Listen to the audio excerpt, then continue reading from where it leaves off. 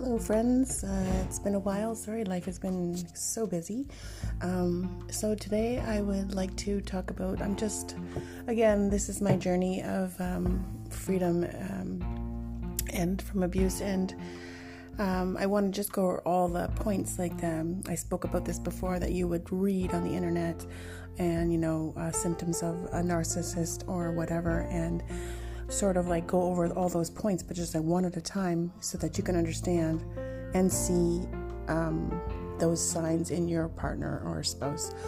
Because I've heard before many times from other friends, they would say, a few of the components apply, but I don't really understand the other ones, and maybe I'm just overreacting. It's, you know what I mean? It's just always that kind of thing, and I did the same thing. So I'm going to talk today about self-entitlement. This is something that narcissistic partners, it's because really actually inside, because of however got them to this point in their life, they're actually pretty basic and pretty mundane.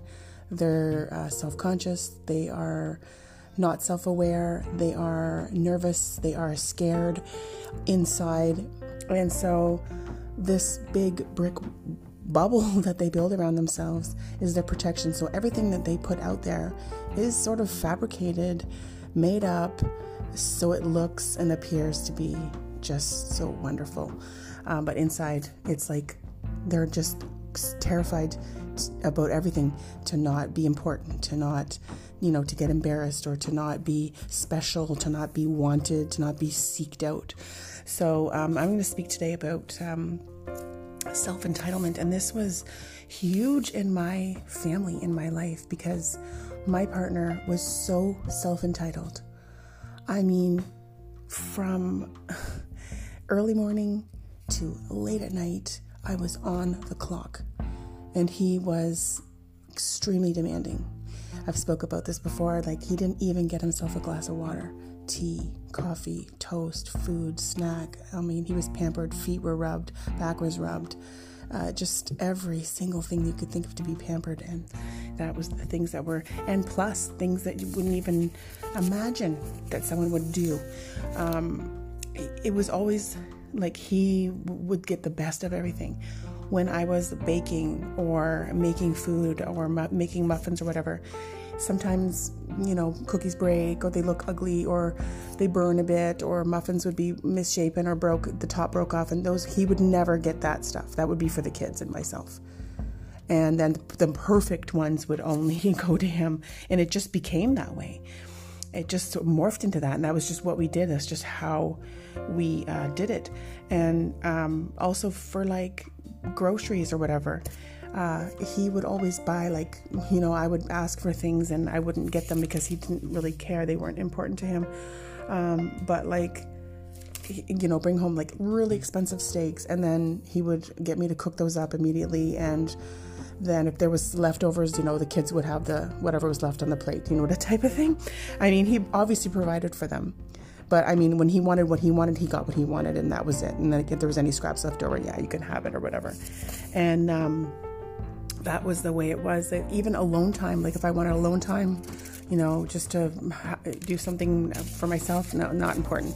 But it was important for him. He needed to go off for the day, or he needed to go for a drive here and there, or I have to go fishing, or I want to go to camp, and it was never for me. It was always just for him.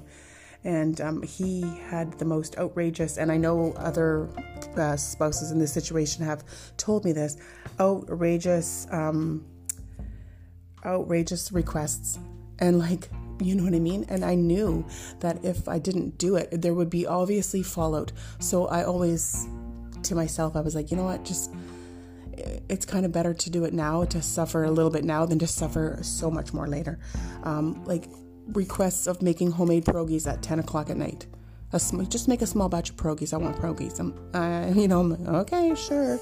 And I literally did that. And even his phone calls, he would write down on a piece of paper all the questions he wanted me to ask with like a box, yes or no, a room for an answer. And I would have to make his phone calls for Kijiji things and other things that, rental car or looking for something, whatever it was. I was like a secretary. I had to take down all the details and then report back.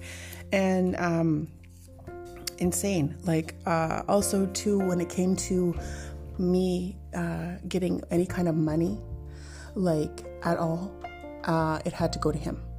And my baby shower, all the proceeds of that, I was so excited because that money was, for me to buy nice things and whatnot. And all the money went to him. Birthday presents, stuff like that went to him. Or he'd be like, oh, just use your money now. Like if we stopped for takeout or stopped at the grocery store, just use your money now and I'll give it back to you later. Oh, that would never happen. There's no way in heck he would let me have money. And also, sadly, like this is very sad and it hurts me deeply to even admit this. But even like when my kids got money for birthdays and Christmases, he would either take it or just tell me to spend it on groceries and be like, that's your grocery money. And like, it hurts so bad to do that. But like, I feel bad now for my kids now. Like, it wasn't a terrible amount of money. It's like I ripped them off thousands of dollars. But even just the thought of it, it makes me feel sad that I had to do that and that I stood by while he made me do that. I feel very sad and regretful that I didn't stand up and leave at that point or earlier than that. But like I said, this is my healing journey, and it's terrible, those things that happen. I feel really helpless and I feel really powerless in those situations. Another brutal blow this was close to the end, but not at the very end. It was getting there for sure. And I left and I brought the children with me, and I was trying to find a new place to live. And I had a friend who was trying to help me find a place, and I had other friends that were like, yeah, you're doing the right thing. And I was just kind of scared because every time I left, I was scared because, again, I fell into the same trap of not having money, of being too intimidated and too broken and beaten down to get a job, to even look for a job. And so I was just like, what do I do? And a friend of mine, and I didn't even request this, it was so crazy when it happened. We were at her home, and I was Christian back then. I'm not Christian anymore. But anyways, she had an evening where she had friends over, lots of friends, and people were like, a couple people that I was speaking to, I was saying, I left him and I got to just figure stuff out. It's going to be fine. We're going to get through this and all this stuff. I was trying to be really positive. And later on that evening, the husband of my friend, he passed me a piece of paper and he said, this is good. I'm glad you're doing this. I'm like, thanks a lot. So I put that in my pocket. I realized it was a check. So I was like, okay, I'm not going to be a weirdo and look at it right in front of him. So I put it in my pocket. Later on that evening when I was leaving, as I got home to my parents' house, I look at the check and it's $10,000, literally. People, you have no idea. And he wormed himself back to me because I let him know that I had that money. Can you even believe that? I was so, not right away, obviously, but it was like maybe 3 weeks later. And I let him know that I had that money, and he took it from me. Not that very day, but he wormed himself into that situation, and I allowed it, and I did allow it. And I know it was horrible, but I did get that money back because he actually later on bought a car for me for the first time in my life. So, and I believe he did it so that he had more freedom away from me having to not drive me and the kids here, there, and everywhere. So I did get a good portion of that money back. But I'm not talking about the money or the car. It's just the fact that that's how messed up I was, how much I was abused and broken, that I had a chance to have money that would get us an apartment for the meantime till I got myself together and got a job. But I chose to allow him to know that I had money, and he did end up taking it from me. So just to let you guys know, like, you're not alone, and you're not crazy, and it doesn't matter what stupid things you've done, what mistakes you've made, or how you've bent to that person's will, you can bounce back.